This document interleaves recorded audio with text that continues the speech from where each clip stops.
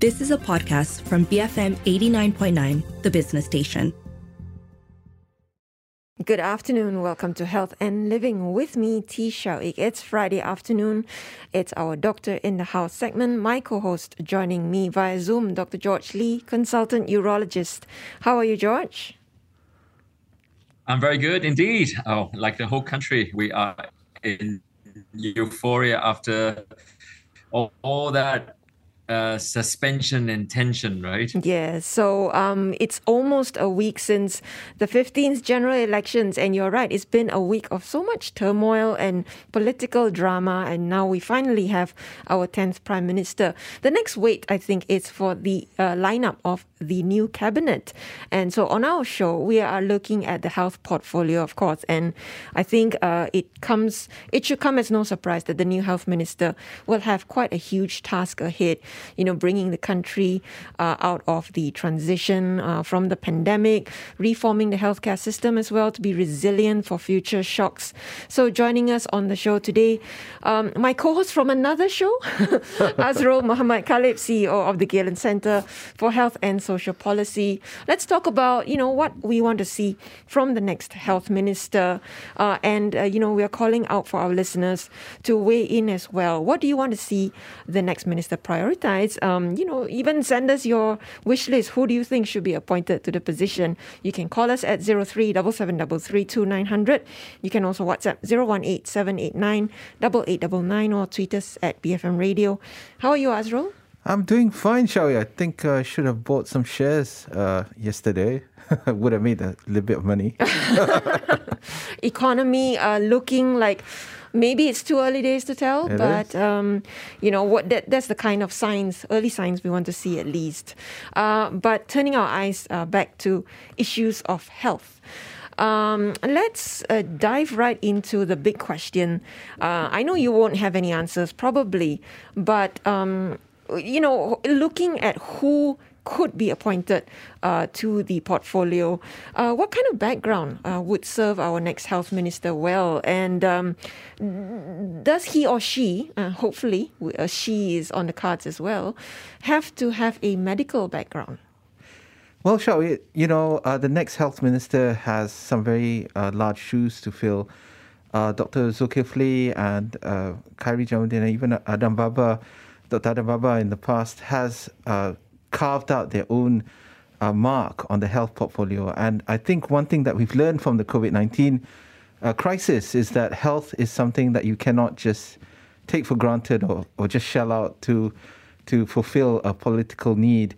We need for the next health minister to be somebody who's obviously competent, intelligent, quick on their feet, and most importantly, deal with a steep learning curve. And this is going to be something that we are needing to address, because we are not just looking at the next 5 years. We are looking at least for the next 10 to 15 years in dealing with 4 major issues that are facing the Malaysian healthcare system. And the Galen Centre Health and Social Policy, we highlighted it prior to the general elections, and looking at the manifestos, we identified 4 main issues, which includes healthcare financing, non-communicable diseases, mental health, and the aging population. So there's a lot of things that have been initiated by the previous health minister.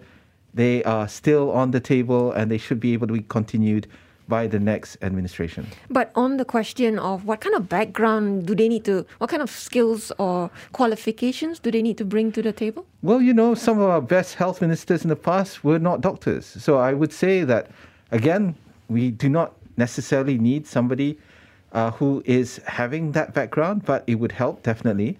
But she or he, and I totally hold out the same thing as you, Shahid, no reason why it can't be both, either one. And for us to be able to have somebody who is intelligent, competent, and most importantly, able to deal with the issues, and to most importantly, be willing to listen to the people on the ground, especially the healthcare professionals and the caregivers, the people who work in allied health and all these support different groups as well. Definitely, and especially patients, and which affects them, and we need a person who is willing to listen. Yeah, George?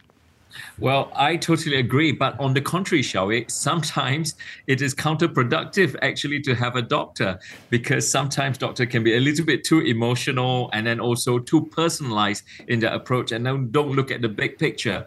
But one question I would like to ask is that you highlighted something quite important is that for the last 4 years, for example, we have so many ministers and traditionally this is done every 5 years, and all these policies they don't really get to see the light of materializations before the next white paper comes out. How do we overcome that? Well, definitely, this is an ongoing problem. In the past, we've had continuity simply because somebody was able to fulfill their term. The ability to be able to carry out policies is determinant upon the person being able to complete the term in which they're being appointed to. It's impossible to ask people who were appointed to the job and then suddenly it gets abruptly shut. And this is where it goes back to the stability of the government. And we're hoping that with this unity government, and now we're hearing that there's now a supermajority, maybe it will confer an amount of stability that will enable us to see the start, the deployment, and the implementation of the policies that have been formulated by the previous health ministers. And this is something that we are hoping to see carry through in this upcoming administration. So speaking of the previous health ministers, let's quickly, maybe have a report card, so to speak. What did they do well and what did they miss out on, perhaps, that needs to be picked up by the next minister? Oh, really? Yeah. So this is where, I would, if I were to look at where the different health ministers, as I said, they've all made their mark. And unfortunately, we didn't see the fruition or the ending of some of those initiatives. And this is something that we hope will be able to be corrected here. If I were to pick two policies that have serious implications towards Malaysia's healthcare, and most importantly, to be able to kind of have the effect that we want to be able to have, I would hazard that there will be two that we should be able to see come up from this new administration. The first one is the health white paper. There's been a lot of effort, a lot of work, and a lot of contributions towards looking at introducing health reforms into the Malaysian healthcare system, which were identified by the white paper. A lot of people contributed a lot of their forward thinking and hope, most importantly, into seeing changes, much needed changes that predate the previous health minister all the way back to 20 years ago. Yeah. And it was reflected in the health white paper. So we're hoping that the next minister, whoever she or he may be, will be able to bring that white paper out and to be able to table it in Parliament or to publish it so that we can use the recommendations from that white paper. There's no point having a document which nobody is able to see or reference that paper because it hasn't been made public. The second one, and this is not going to be very popular for some people, is that a lot of work went into the tobacco bill. And I would say that if you think back towards the discussions that occurred towards the end, a compromise, a middle ground, a bipartisan approach was found with regards to this particular bill, which will have serious implications for the health and well-being of Malaysians for decades to come. We should be able to see this bill to be tabled in Parliament and hopefully passed, because this is something that we need to be able to invest in.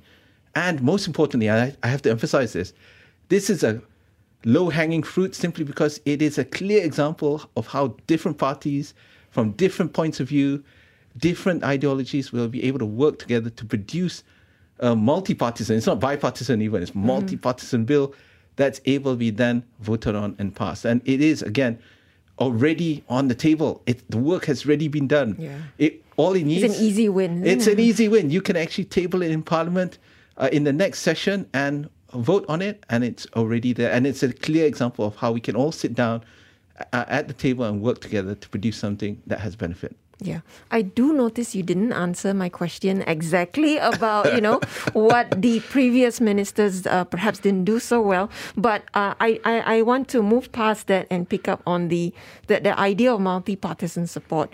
Do you think that with the kind of make-up of the next administration, will we actually be able to push through some much delayed health reforms because we could potentially get that kind of support, across the room? I think so, shall we? One of the things that was a huge challenge in the previous administration was the opposition towards policies that were being proposed that may not have the full range of opinions, insights, and contributions into that particular bill, legislation, regulation, and so forth. This time around, we have a chance to put forward initiatives, interventions that have the gamut of different opinions and, most importantly, interests that can be reflected. And therefore, there's better ownership this time around, I think. And definitely when we look at some of the tough, eye-watering reforms that need to be taken, it needs to have as much ownership as possible. And this is where I think, things like the contract doctors issue, more funding for healthcare, investing more in our infrastructure, investing more in our healthcare professionals.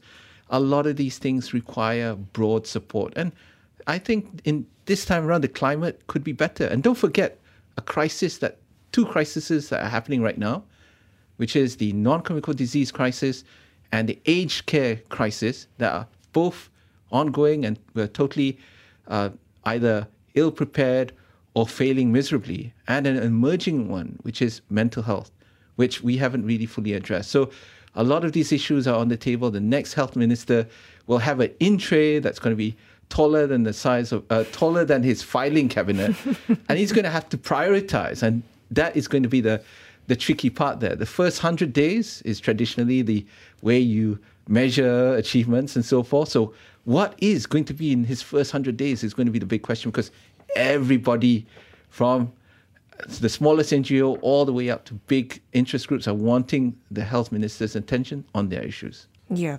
George, hang on to your thoughts. I sense that you have something you want to ask. Even George will have some interest there, wanting the health minister to address. Yes, definitely. For men's health, I'm sure. But we'll go for a quick break first. My co-host, Dr. George Lee, consultant urologist. For our Doctor in-House segment, we're speaking today to Azrul Muhammad Khalib, CEO of the Galen Centre for Health and Social Policy, about what we want from the next health minister. Send in your thoughts. What do you want to see the next minister prioritize? Who do you even think should be appointed to the position? Who are your favorite candidates in mind? You can call us at 03-7733-2900.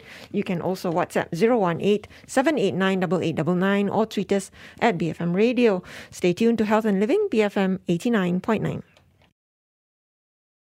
Welcome back to Health and Living with me, T. Shawik, and my co-host for the Doctor in the House segment, Dr. George Lee, consultant urologist. The makeup of the next cabinet, indeed, that'll be interesting, and that's what we're looking at for our health show today with Azrul Muhammad Khalib, CEO of the Galen Centre for Health and Social Policy. The health minister, who will take on the role after Khairi Jamaluddin, and before him as well, very quick successions of Dr. Adam Baba and Dr. Zulkifli Ahmad, right? George, you had a question in mind before the break. Right. Obviously, Azrul mentioned about the tobacco bill. And then what happened if the next minister actually didn't think this should be on the top of his pile, actually should start something completely? I mean, you highlighted like 10,000 things as will be approached. What happened if he thinks mental health should be the priority and then started focusing on it? Because, of course, it has to be kind of one thing at a time, right? And what happens with that paper? Because all that effort put in, will it just be fizzle into nothing? This is precisely my concern, George, because the white paper captures a lot of the forward thinking, a lot of the brain power that was in that conference hall in PWTC several months back, practically sizzled the air, with a lot of ideas and hopes and aspirations and visions for a new healthcare system for Malaysia. And the thing is, when you look at it, we need to be able to see quick achievables. We're looking at the gauge for the first 100 days of this new government, and we need to be able to see what we can do today. And I would argue that the VECO bill, however contentious it was, has been worked on, and it is now something that can be considered properly within the context of today's political environment even. And it is something that was worked on by different partners. If you were to work on mental health, I do not want to see in the first 100 days, because that will not be a properly thought out intervention. It will be something that is quick, intended to tick the box, move on to the next one. Mental health is an investment that needs to be made properly. We don't want to see the ribbon cutting of a new building for mental health center of excellence. They've done that already. They have. Okay. So, we don't want that, because what we need are the people in that center. We have not invested enough in more psychiatrists, psychologists, people who are able to provide the kind of care, quality care that we expect for mental health. And we know mental health is a huge issue in this COVID-19 crisis period, and certainly more and more young people, especially, we see, who are needing that kind of support. And we're not even talking about different diseases, like specialties, like in terms of oncology, for example, where you need people who are specialized in an area to be able to provide help. So for me, I would be honest about looking at what you can achieve within the first 100 days, see what kind of low-hanging fruits out there, put in the investment, talk to people, listen to people. This is very important, because you can have your own ideas when you come into the office. But honestly, I would talk to the people in the Ministry of Health, but also to the other ministries, and most importantly, the patients and patient groups who are going to be able to tell you exactly what can be done within that period and can be achieved. So don't look for the longer term ones necessarily. Look for the stuff that you can be able to deliver. It's ready, oven ready, I would say. It's oven ready. You can put it out and roll it within the next 3 months or so. Yeah, so George made a very good point about sort of what if somebody wants to come in and reinvent the wheel, right? And I think such a waste of time. Yeah, and KJ tried to do something to sort of mitigate that by proposing a health commission. We didn't see it happen, if I'm not mistaken, before his term ended. Do you think that perhaps this is something the minister should prioritize in order to kick off those longer term? So the interesting thing was, in the previous administration, under the previous health minister, a lot of things were being proposed that were interesting, that came not from him, but coming from people who have been in the sector for decades, from those who understand how it works, how it doesn't work, most importantly, but how to bring the country to the next level. It's not his idea, it's somebody else's idea. But the thing here is important for us to realize that we should be able to look at these ideas and provide them with the attention and merit that they deserve, because they need to be adopted, regardless of whoever championed it in the past. And we need to be able to do this now. Because if we were to, like we always do it, we'd start all over again, start the whole process, we are wasting time. We are in, for example, an aged care crisis. I give you an example. For aged care, we are just 8 years away, or 7 years, from 2030, where by the time we hit 2030, it is projected that at least 1 in 10 Malaysians will be 66 years of age or older, which is around 15% of the total population. And it has been declared that Malaysia is ill-prepared for that moment, and ill-prepared to provide the kind of care we would expect for a large group of people who are basically older and needing advanced care. So we need people who are able to do the job today, but most importantly, ideas that are oven-ready, able to be deployed immediately, and most importantly, relevant to the people who it's intended for. Yeah, so Pakatan had pretty specific ideas in their manifesto for aged care. I think Dato' Sri Anwar Ibrahim yesterday in his first press conference did say manifestos are a statement of intent. Oh. We need to go past the statement of intent, don't we? No, but it's good. I think compared to in the past, where manifestos were not really considered so-called the Bible for which you would refer to, or the Constitution that you would go back to basically hold them accountable to. I think it's a good tone to set. That manifestos are declaration of intent, definitely, but there are also a list of pledges, hopes, aspirations, but also where do you want to go in the next couple of years under the term of this administration. I think most of us who are working in the health sector, we should be able to be brave and say, well, the other manifestos had some good points too. Let's take some of that and put it in and adopt that accordingly, and not just be beholden to the Pakatan Harapan manifesto. But that manifesto had some really good points in them, especially when it came to aged care, and also looking at how we can introduce healthcare reforms for the future, especially when we look at things like financing. So we need to be able to hold them accountable to what was pledged and see how we can operationalize. I would like to say, Shawit, that we shouldn't be the ones saying, oh, you didn't do this, you didn't do that, like a couple of years from now, you say, oh, you promised, but you didn't deliver. No, let's come in with a positive approach by saying, you've promised this, let's work together to see how we can operationalize that, realize that, so that it doesn't become an empty promise. Yeah.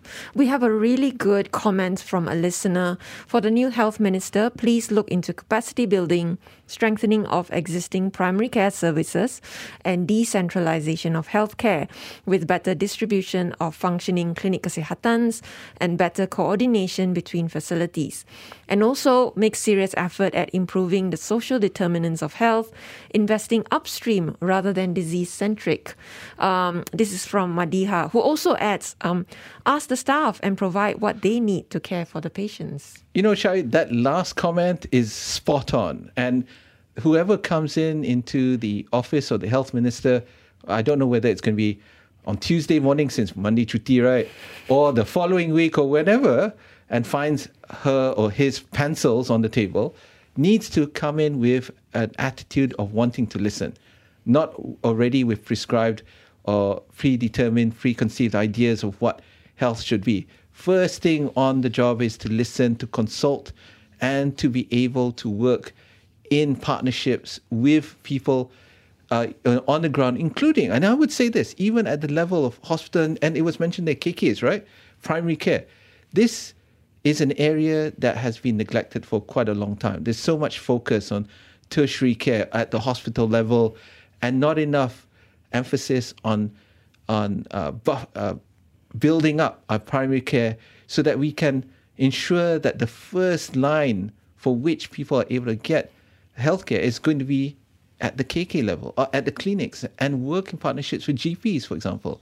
But that last point, which is to listen to the people who are on the front lines of healthcare and see what they need to help care for the patients and community and try to meet the needs that they've already identified. So you don't have to reinvent the wheel.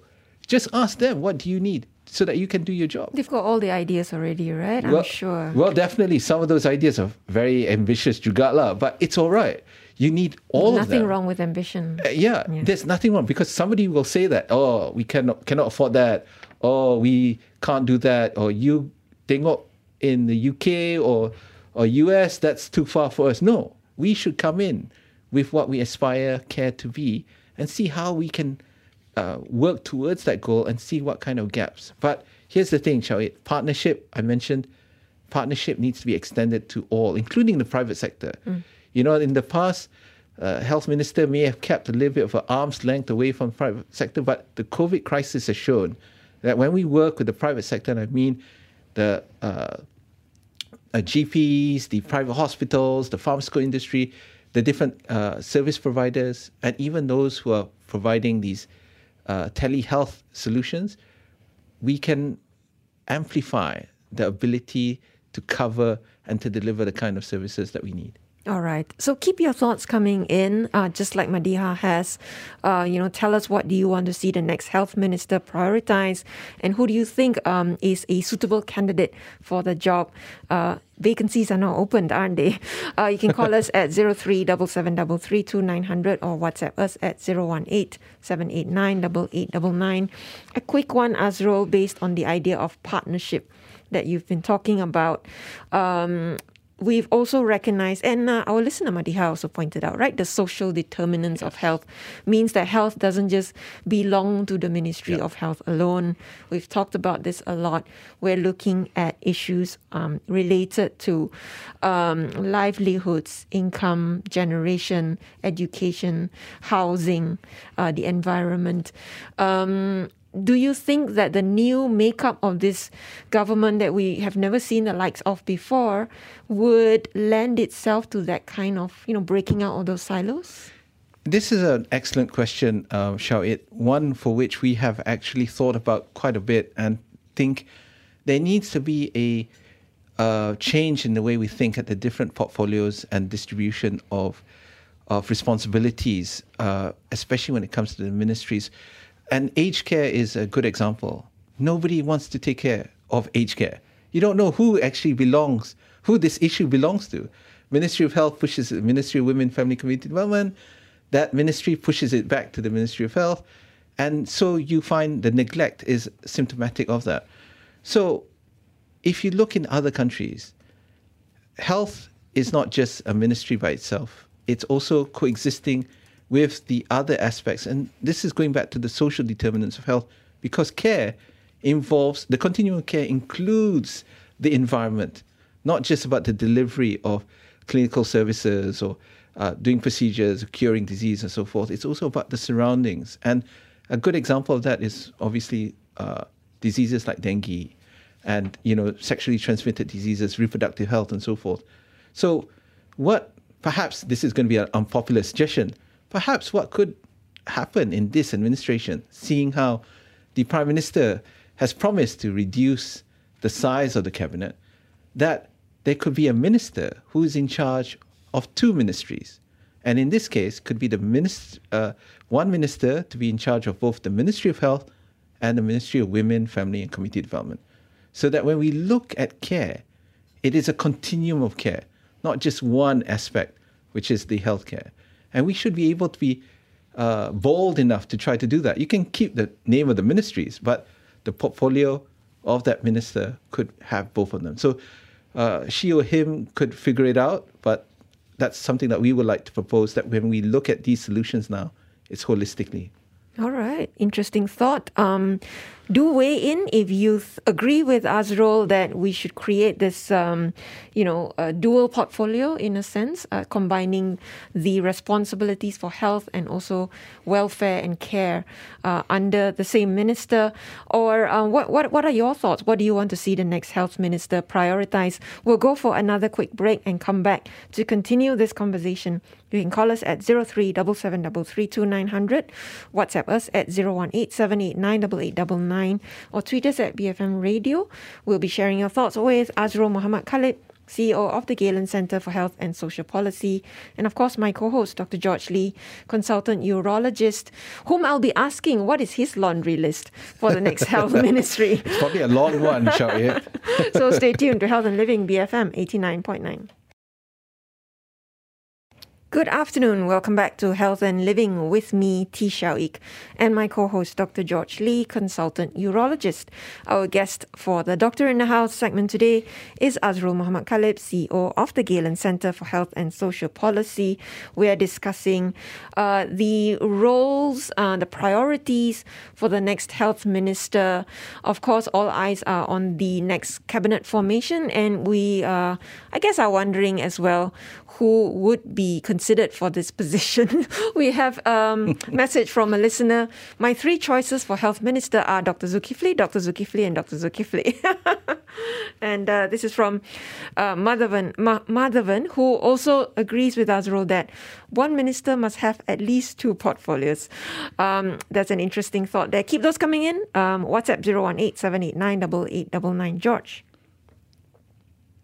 So earlier on, you said that, it has more portfolio, but the newly minted Prime Minister actually want to shrink the actual cabinet size itself. So it's contradicting. But I think the solution for that continuity of care is actually get the DG to take on a lot more roles. Oh, what do you think about that? Because that actually has a lot more continuity of care.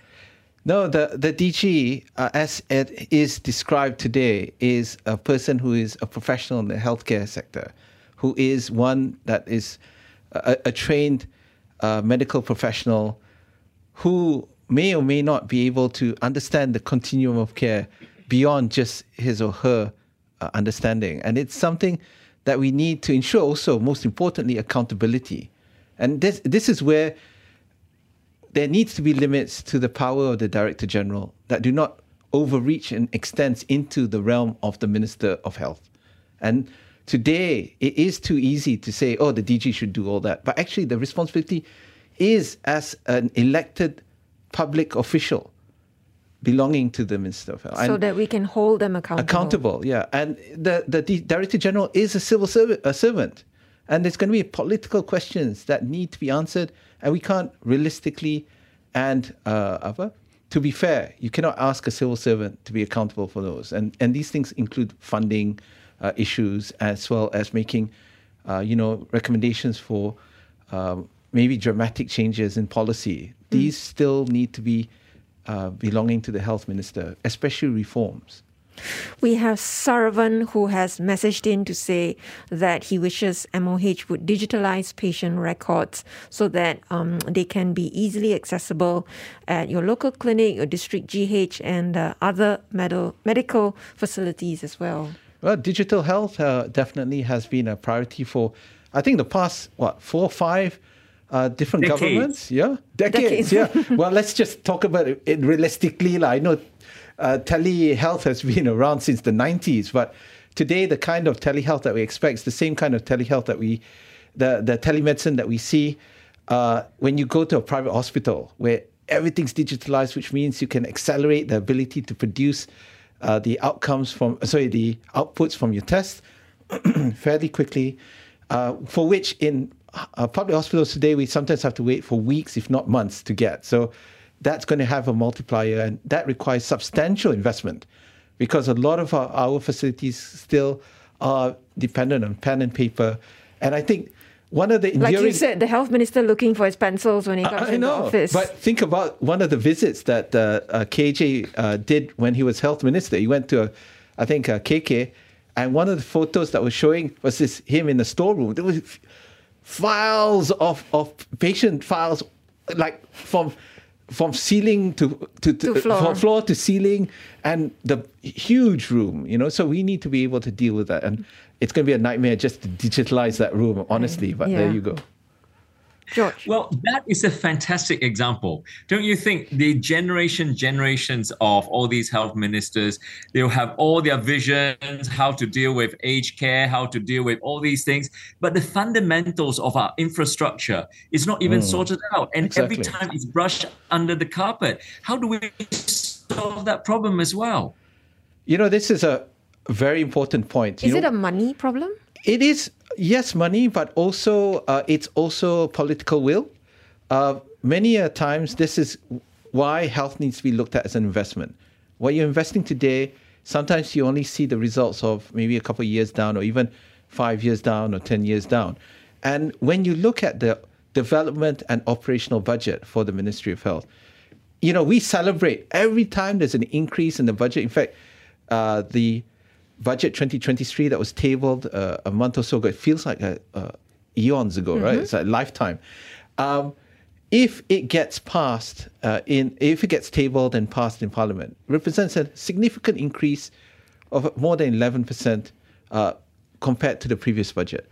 Now, we're all happy about increases in budget, but what happens is that money goes to the operational side of the expenditure, whereas development still is a minuscule amount, and it is very much dwarfed by maybe around 80% of the money, or 70 to 80% of the money goes to operations, but very little in terms of development. What you're mentioning, George, is about development. We need to invest in the infrastructure. So we have teething problems like medical doctors, contract medical doctors, for example. You want to solve that, you've got to swing money from that into the operational aspect again. So yes, Shawit, a major part of that is how we look at the budget and how much money is allocated, because we know we're under investing on health, and we should be able to increase it. And this is something that the new government needs to be looking into seriously, because we can't address some of those basic problems, those fundamental problems that George is pointing out, if we don't invest in the infrastructure itself, for which some of it is more than 100 years old. Absolutely. Just very quickly, a few messages from our listeners. Dina sent in a WhatsApp audio voice note, which I'm sorry, Dina, I can't seem to play it, but I'll read it out.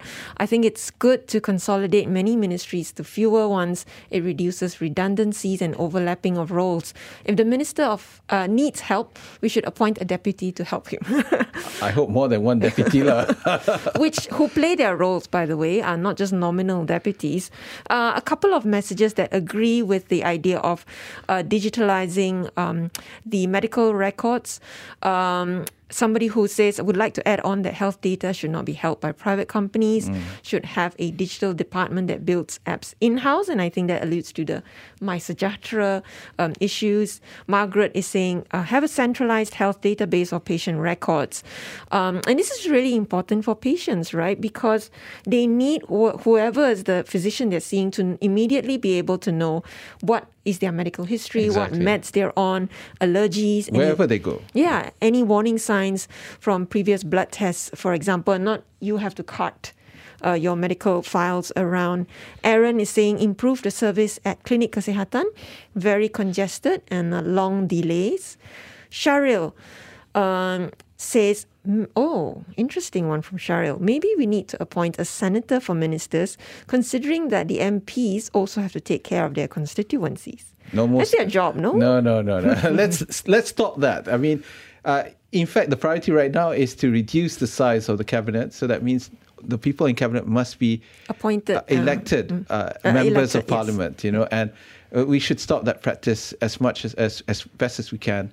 But I wanted to just refer back to the issue of personal medical records, which is a very important point because a lot of people are concerned about the integrity as well as security of medical records, and they don't want that kind of information to be out there.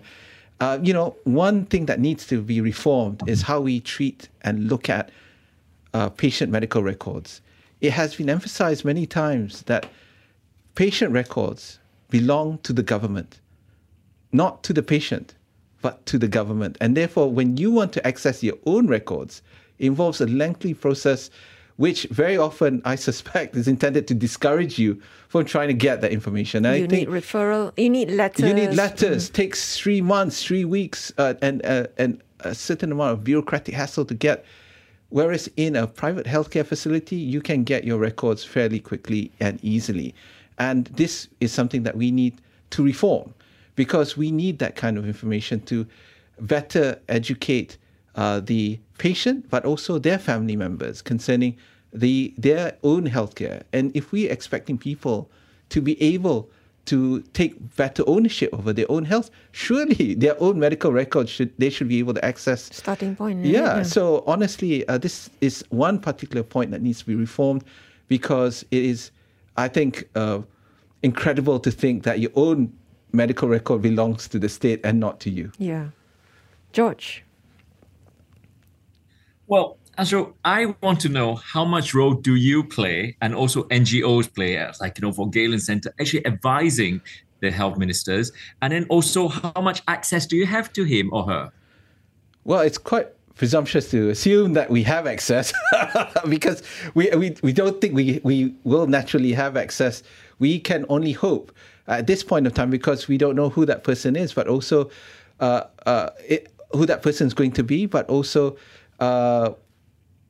most importantly, how the government is going to treat the voices of civil society, think tanks. Exactly. Patient we were talking groups. about listening, right? Yeah, we talk about listening. And that's why I emphasize that from the very beginning, George. It needs to be able to come in with an open mind, but most importantly, an attitude that is different from in the past. We saw some changes, positive changes in Dr. Zulkifli's time and in KJ's time. And we hope that this will continue on, because in order for reforms to be implemented that are relevant for patients, caregivers, families, and communities, it needs to come from the bottom up, not top down. And this is something that we need to shift in terms of changing attitudes. But, George, I'm really hoping that one of the first things that the new health minister will be able to do is to convene town halls with different committees at the district and state level to find out what is needed for the improvement of care in those locations, because it's different for different locations, different states. This one size fits all approach must stop, and it cannot be prescribed from Putrajaya. So one of the things that we're also hoping to see, and you'll be interested to hear this, George, is we hear that East Malaysia needs more autonomy over their own healthcare. They need to be able to manage their resources, decide how many doctors, build what hospitals and clinics that they should have in East Malaysia, because they know best the landscape and they know what the needs are. And we cannot have that prescribed, again, from Putrajaya. So we're hoping that the incoming health minister and her or his team will be able to open up to, of course, Malaysian Medical Association, the different groups like NCSM, National Cancer Society of Malaysia, and of course, think tanks like ourselves, the Galen Centre for Health and Social Policy, to be able to have a seat at the table to talk about what is needed, but also how we can be part of this reform process.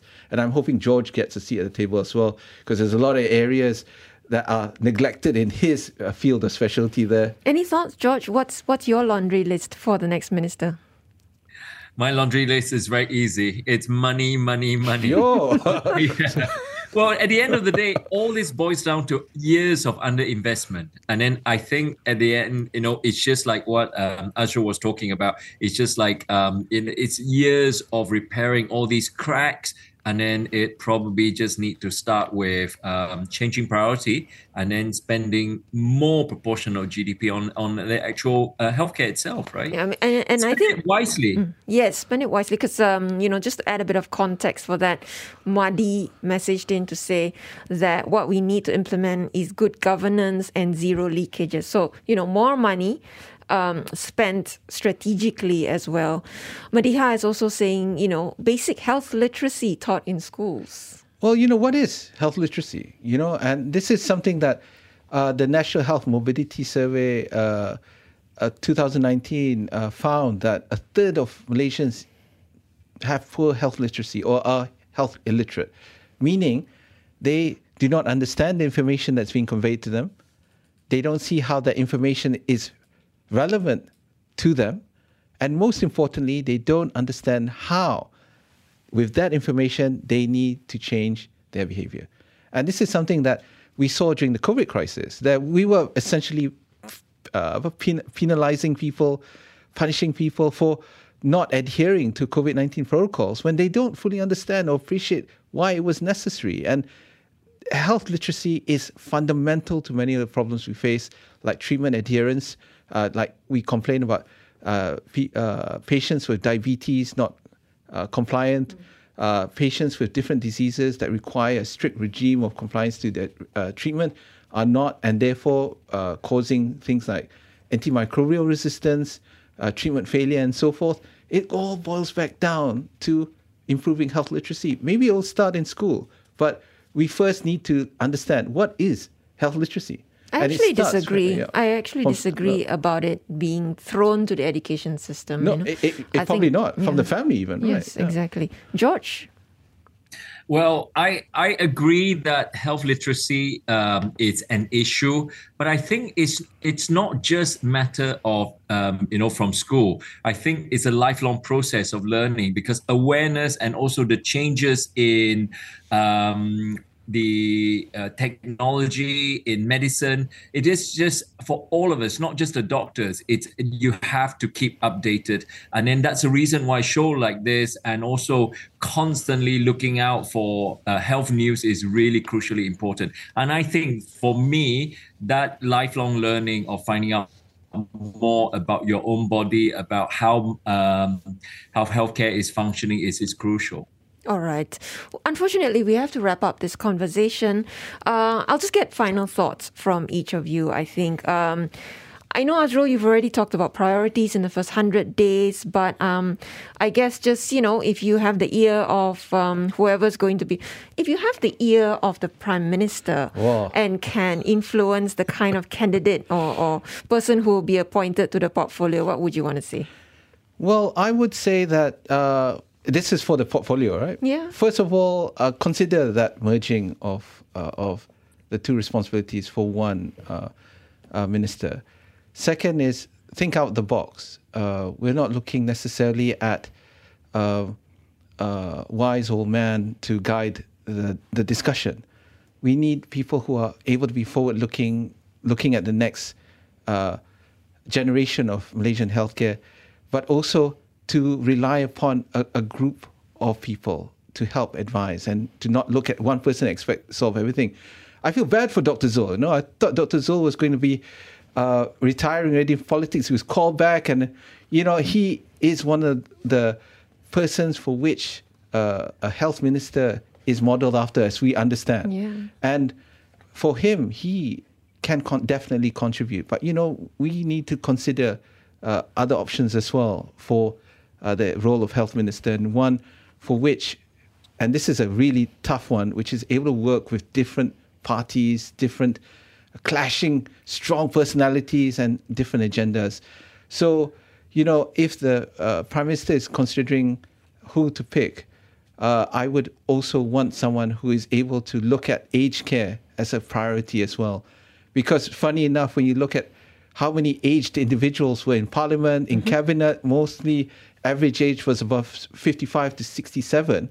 None of them cared about aged care, even though they were already needing that level of care, senior care themselves. So we need someone who's able to look at new and emerging issues and, most importantly, agile at looking at emerging threats such as COVID-19, for which COVID-19 is not the last of it. We will see future pandemics, and we need someone who's going to be able to be quick on their feet, able to come up with solutions, most importantly, not have preconceived notions of what health should be. They should be able to listen to everyone, consult, and decide, and most importantly, work in partnerships. And George, whisper into Datuk Sri Anwar Ibrahim's ear, who do you want for health minister? Xiao, earlier on you asked Azrul the question he didn't answer. What are the strengths and weaknesses of the three ministers? Whoever the next person's going to be, I think you're absolutely right that have a big shoe to fill, because I think the last health minister had done a brilliant job. Obviously, see us through all the vaccination and everything. And then I think whatever the next minister does, it really ought to bring all this continuity of care rather than having all these little projects that's, in the past that has gone to the grave. And really think that is really the key to sustain a good, long-lasting health policy for the health of the nation. Nobody wants to answer my questions, about weaknesses. No, because, they all had their individual strengths, and I'm hoping that some of those great ideas that Dr. Zul left unfinished, that he was doing when he was health minister, is able to be brought in this time forward. And same thing with Adam Baba and Khairi Jamaluddin. And KJ. Yes. All right. Thank you so much for sharing your thoughts with us today. And to all of you, we all have our eyes on the cabinet lineup, and we'll be continuing to update you as the days go by. I've been speaking with my co-host, Dr. George Lee, consultant urologist, and Azrul Muhammad Khalib, CEO of the Galen Centre for Health and Social Policy, right here on Health and Living, BFM 89.9. You have been listening to a podcast from BFM 89.9, the business station. For more stories of the same kind, download the BFM app.